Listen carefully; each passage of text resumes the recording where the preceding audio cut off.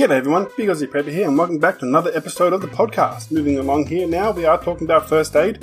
I've not been able to get to the radiology place just yet. I'm having some problems with my car air conditioning and it is pretty darn hot here in Australia at the moment. It's 38 degrees temperature today, so I'm not going to be driving to where I would normally go to get my scans done. It's a little bit of a drive, so that's not worth it. I might go somewhere local. My leg is feeling a lot better, thank you for asking. And so I don't think I've done anything too serious, but it definitely still is worth going to get that checked out. So talking about first aid, I wanted to first discuss a few things that you should have on hand. These are mostly on the medicine side of things. Apart from any prescription medication that you should have, now I know in Australia a lot of the pharmacies are now saying they're only going to give out the prescribed amount and only for the correct appropriate dose. So it can be a little bit harder to stockpile medicine. If you've already got some, great, keep it up. If you are able to reduce your medicine a bit to put some away, I'm actually currently working on a spreadsheet that will help you calculate when your script should have ended, as opposed to when it actually does. If you are perhaps being prescribed 2 tablets daily and you only take 1, perhaps you're trying to wean yourself off something, although you should always do that with your doctor's guidance as well, then the spreadsheet will at least help you keep track of when your script should be filled, as opposed to, like I said, when it's actually need to be filled. So apart from any prescription medication that you need for yourself, you also want to have a good supply of the over-the-counter pain medications for things like headaches and back pains. And for me, sort of any ankle sprains, it's good to have some Panadol and Nurofen. There is a Panamax brand at Chemist Warehouse that I like to use. It's pretty cheap. It's like less than $2 a box for a box of 100. It's kind of hard to go wrong there. And some ibuprofen. So the Nurofen or ibuprofen. The Nurofen brand's quite expensive, but once again, it's a Chemist Warehouse brand, which is the exact same thing, but at like a third of the cost. Do be careful with the ibuprofen. Too much can really upset your guts. I'll tell you that one for sure. Which leads us on to the next one. You want something to have for relief from indigestion, heartburn, or anything like that. If you're eating too much fatty or greasy foods, some spicy foods, it can wreak havoc on your digestion. Another interesting thing at the moment is that I've noticed Mylanta and what's the other brand, Gaviscon, both are currently off the shelves in the liquid forms. You only get them in the tablets. Now, fortunately, I already had a couple bottles that I purchased back when things were starting to get a bit crazy, the lockdowns back in early 2020. They are still in date and have been kept well. And if we need it, we have it on hand. We also do have the chewable kind, but I find they're harder for most people to take. It's hard enough with the liquid, their weird texture and taste in it, that certainly puts some people off. But you definitely need something for heartburn. Here's my little home remedy for that one, and it's not very popular, I can tell you that, but if you get sort of your standard size tumbler kind of glass, and you put in half a teaspoon of baking soda, fill it up half with milk, half with water. You can use full milk if you want, and give that a good stir and drink that down. That'll give you some temporary relief from heartburn and indigestion. If you add too much baking soda, it does kind of taste like fish, so be careful with that one. Don't give it to someone without warning them first what's in it. But in a pinch, I tell you what, it works. Number 3 on my little list here is cough syrup or cough suppressant. Some of these can be pretty nasty, so you want to read the labels and learn a bit more about them. But if you've got a really bad cough and you can't sleep, then a little bit of cough syrup would definitely go a long way to helping with that. I don't use it a lot myself, but it's definitely there if someone in the house needs it. Maybe even want to speak to your pharmacist about which one is the right kind that you might want. Because one's for dry cough and there's one for chesty coughs. I don't know what's different in the medicine, but there's some different ones there. Next one on the list, number 4, is definitely you need something like Imodium or GastroStop is another one that we have here in Australia. And basically, if you have diarrhea, you might want to be able to put a stop to that. Now, an interesting thing about diarrhea is it's your body's way of getting rid of something. It's doing that because it needs to get something out. Sort of the same with vomiting sometimes. But after a certain amount of time, if you aren't able to intake enough fluids, then that could become very dangerous. So having something that would let you stop that if you need is very good. Read the box of instructions. It's usually you take 2 tablets and then one after each loose stool until it stops, and there's a certain maximum number per day. So always keep the boxes for your medication, because it is very important to follow them and to also consider any contraindications, so any medicine that might react with another medicine. The next one isn't so much a medicine, but it's definitely something you need to have, and that are dressings for wounds, cuts, and grazes, and we're going to be discussing that in the next part as well. But these are the most common injuries that you're likely to have around the home are cuts, scrapes, grazes, anything sort of more than that, and we'll discuss once again that in a minute. Then you might need to taking a trip to the local GP or ER. We actually have a centre here that handles some minor injuries, but we're also fairly close to a hospital, so that's quite handy as well. But for things like that, you want to, and we're covering these a bit more soon, and in the video as well, we're going through some of the things I have. You want to have things like saline, which is a concentration of 0.9 in salt water, or you can buy commercial wound cleaning stuff over the counter, on the shelf, I should say. Stuff that's designed for cleaning out wounds. To make your own saline, basically get a cup, fill it with some recently boiled water. You don't want to be anything too hot if you're putting it on a wound. And put in like a teaspoon of salt.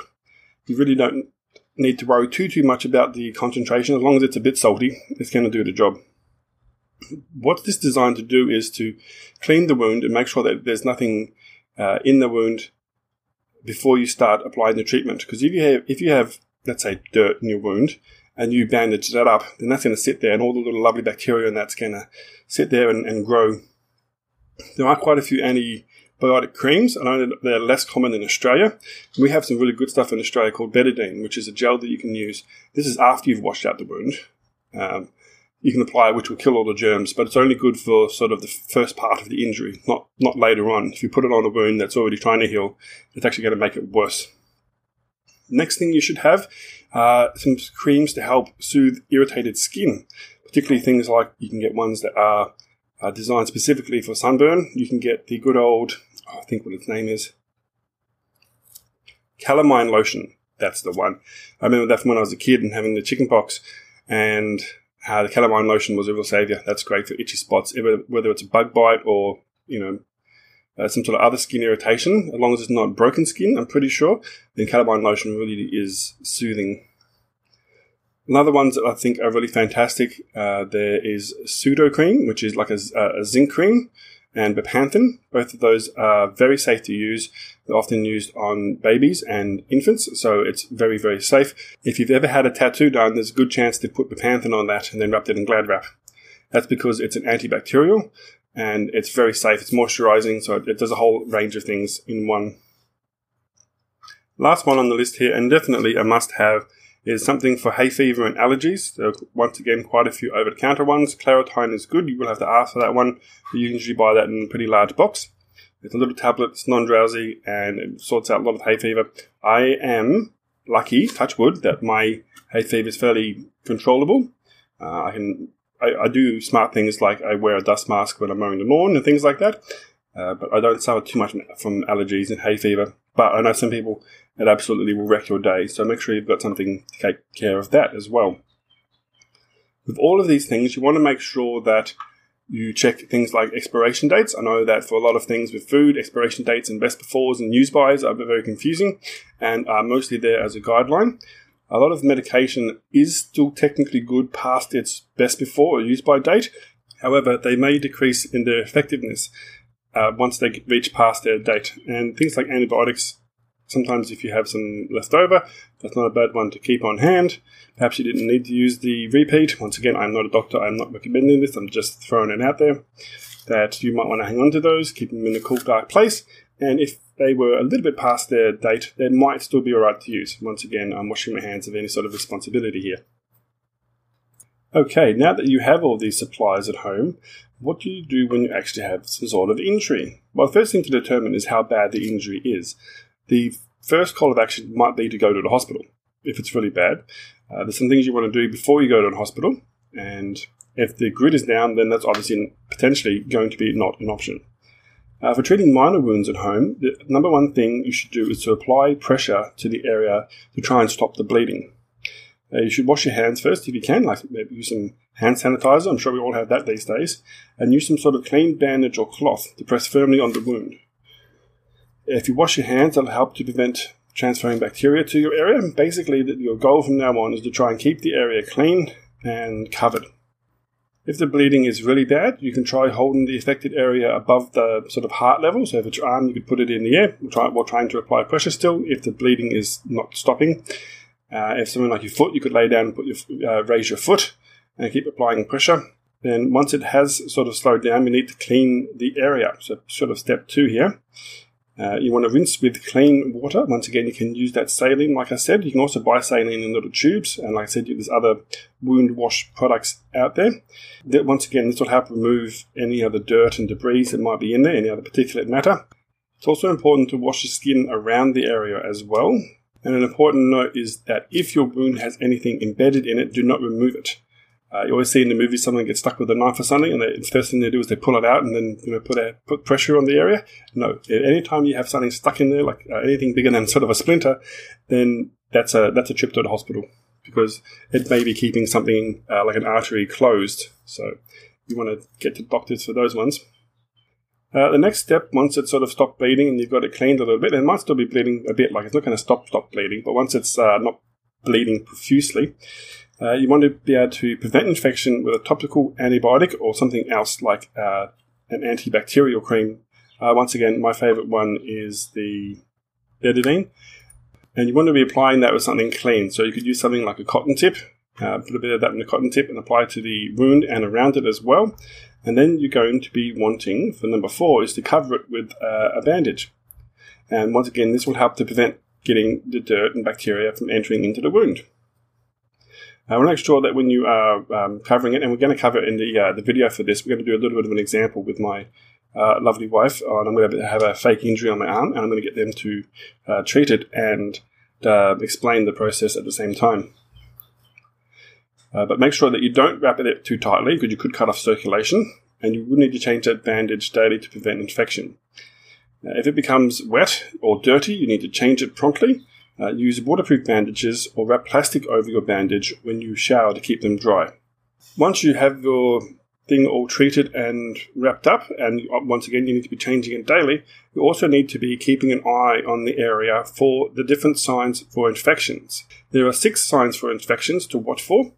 They are increased pain, warmth, swelling, redness, pus leaking from around the wound, and fever. If you start noticing any of these signs, that's when you need to clean the wound again or then get urgent care. So I think that's going to be all for first aid at home. Once again, if it's anything more serious than a minor injury, then you're going to want someone else to call emergency services for you. In Australia, that's 000. I believe if you dial one of the other emergency numbers, they've got it set up so that it will go through to emergency services anyway, but 000 in Australia, and get them to either come to you to sort out the problem, or get someone else to drive you to the hospital. You shouldn't be driving to the hospital if you've got some sort of serious injury yourself. If you passed out from blood loss while driving the car, well, I think you can fill in the rest of that sentence. The next podcast is going to be about first aid while travelling, and it's going to be slightly different. Definitely, these basics for today are some of the foundation skills for dealing with minor wounds. So we might talk about some more major ones in the next one. So until then, and as always, if you can't beat a grey man, beat a big man. See yous.